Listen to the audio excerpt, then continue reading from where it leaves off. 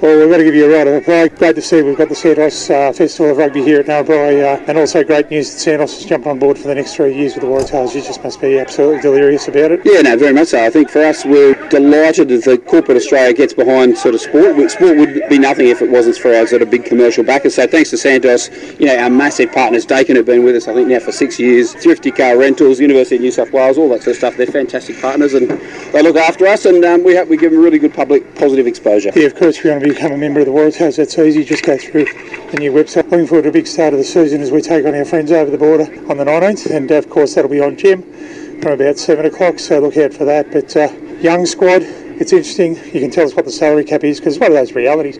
No Michael Herbert, no Ned Hadigan, but a bunch of young whippersnippers that are coming to the team, and we as Waratah fans are just going to have to be patient. Yeah, look, 100%. And we're it's a tricky one, managing a professional roster. So the salary cap sits at about 5.5, right, across rugby clubs, but we're well under that, largely because we've got to manage ourselves in this difficult financial time. So we know that there'll be some big dogs to come back at some point. We know we've got to be able to afford to bring some of those guys back, but we've got to focus on the future. So we've got a young squad, everyone talks about that, but huge potential. So we want to try to keep these guys together. So we've got to have room to move within our own tree environment. I think the exciting thing is you've got fellas like Harry Snork and also, of course, young Mitch Watts as well, Jaden Blake from out of Dubbo. They're all part of the crew moving forward, and just a big resurgence like we have with HJH and the like, who are a big bunch of country boys that are basically making it the New South Wales country Waratahs, I think we should call it, but just interesting to see that all the hard work is physically manifested here in this particular game. Yeah. But it's the fact that the New England, Central North, Central West, Newcastle have busted their guts, not only developing men's rugby, but also women's rugby with the Bill Corp Super W side, looking for a couple in a row under the fantastic tutorage again of some fantastic players, including the likes of Katrina Barker and Maya Stewart again from the country. Yeah, no, look, I'll give a massive shout out here to Tim Rapp. Like, as many people would know, if you're a reader of the newspaper, Rappy's heading back to school environment, and good luck to him. But when he came on board about 8 years ago, one of the key things he was responsible for was pulling together that pathway stuff. So I think the fact that we've got so many kids that have come through the pathway, both the boys and the girls, is a testament to the systems and process that he's set up. So he'll be missed, but we certainly wish him all the best in the new world order. But everyone knows you can't buy in all your talent. New South Wales is such an amazing place for talent, and we get criticised from time to time for people going elsewhere. You can't keep everyone, but good luck to those guys whose job it is to manage who are the green shoots for tomorrow. And I'm pretty stoked with the guys we've got here, and I think they're looking forward to proving to people that they're the good. One of the fantastic things we've had over 3 or 4 years that you've walked into, one of the better things you've walked into is the thing called the Get Talking Tour. It's been throughout the countryside. Players have been able to turn up and be part of it. You'll find out tomorrow Deluxe how many people want to see the Waratahs as much as the Reds are throwing things on, and good on them for doing it. But it's one of those things that people are hungry for. We're not hungry for any other sport except for maybe cricket, but the fact is people want to see rugby, they want to see Waratahs, and it's one of those great things that you've been able to not only get the message out about the Waratahs, but also just trying to stop that horrendousness that is suicide. And of course, if you have any issues with that, walk your mate into a hospital or a doctor, or give Lifeline a call on 13114. Yeah, no, look, for us, we're really proud of the work we've done with the Positive Rugby Foundation and also Batyr, our service provider in that space. One of the things that I would say, and the reasons that I'm still involved in club footy, is because clubs, whether it's the netball club, whether it's the crochet club, whether it's a sense of belonging. So that is a really important part of being connected and feeling really well from a mental health perspective. So the more that we can reach out to clubs, our sort of mantra is we want to just be doing everything that actually improves a club. So if it's mental health training and trying to find ways to be more inclusive and get people into club footy or just being part of a club, then that's something that we're going to back all the way through. So yeah, we're really proud of the work we've done, and where we can,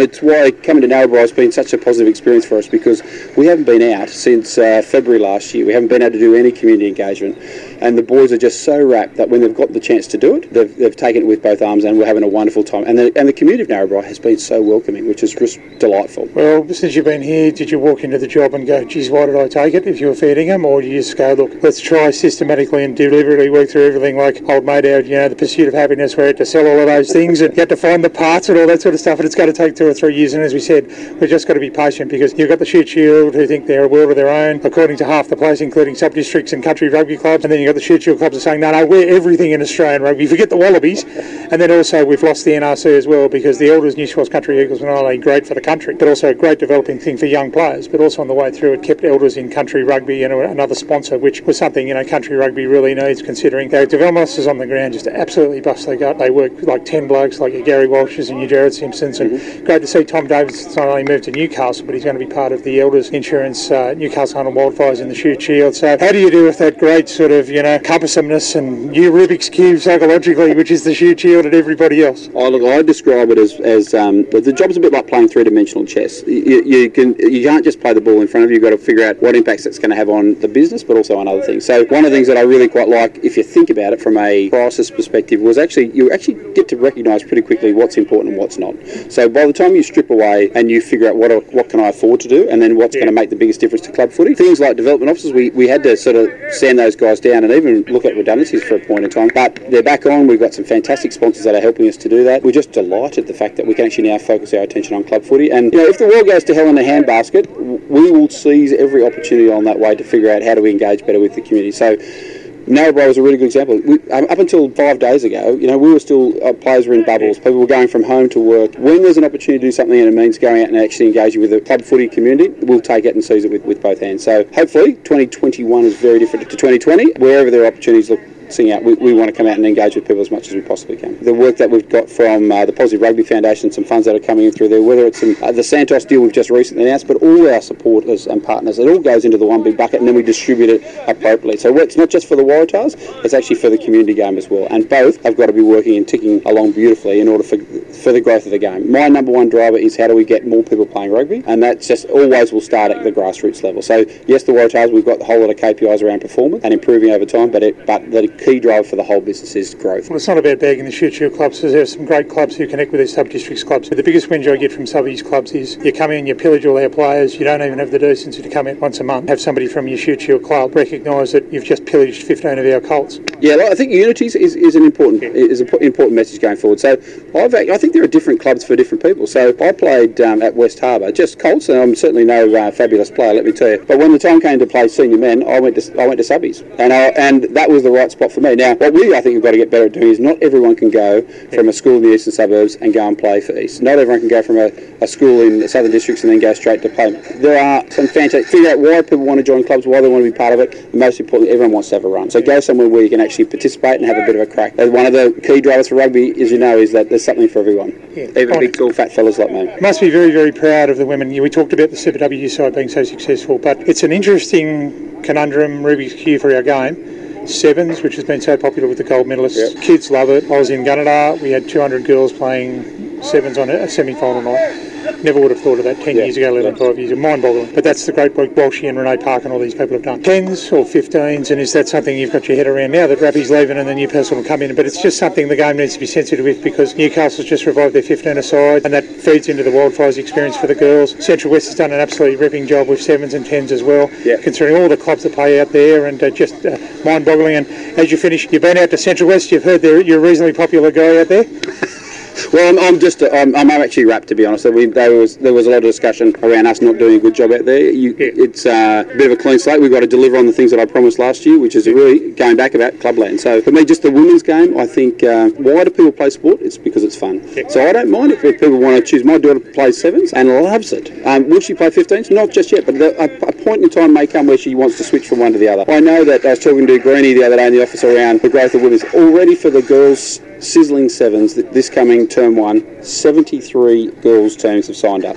73. Now that is phenomenal. So yes, we probably want to look at whether or not is 7s a pathway to 15s, or is it a completely separate game itself. They're both rugby, they're both participation, and in order to play you have to be part of a club. So you're ticking a whole lot of boxes regardless of which one. I was just having a chat with Australian 7s coach Tim, and sort of having a yarn with what's the pathways for some of these players into Super Rugby. Exactly. So it's not for everyone. Some people just love it. I mean, sadly, if you're built for speed, 15s I think is a more inclusive game, but that's not to say that kids don't enjoy it as an entry level, or in fact impact if they want to specialise in that space as well. So it's all about fun. So you tell me what you want to play, and then I'll find a way to help you get through that pathway. Well, Paul, I want to thank you for your time. Wish you all the best. Of course, if you want to become a member of the Waratahs, that's easy. Just go through NSW.rugby. Of course, get down to the games. They're going to be all over the place. And, of course, we've got to lobby you fairly hard, mate. We've got to make sure we get a fair dinkum Super Rugby game at Scully Park in Tamworth. And also, of course, we wouldn't mind seeing one out at Apex Oval in Dubbo or Carrington Park out at Bathurst. But we've got to push these things out because, of course, as you know, Central West, you know, you've become very popular out there. And Brumbies have made all sorts of talk about going to Mudgee and Dubbo and all this sort of thing. So if we can continue to put that fuel on the fire, it's all good for us because we don't have to go to Sydney. I'm still on a promise from last year where we had to cancel the Tamworth game. So we've got to make good on that promise at some point to get us back out there. I've got a lot of family and friends that still live out in that part of the world. Bring it on.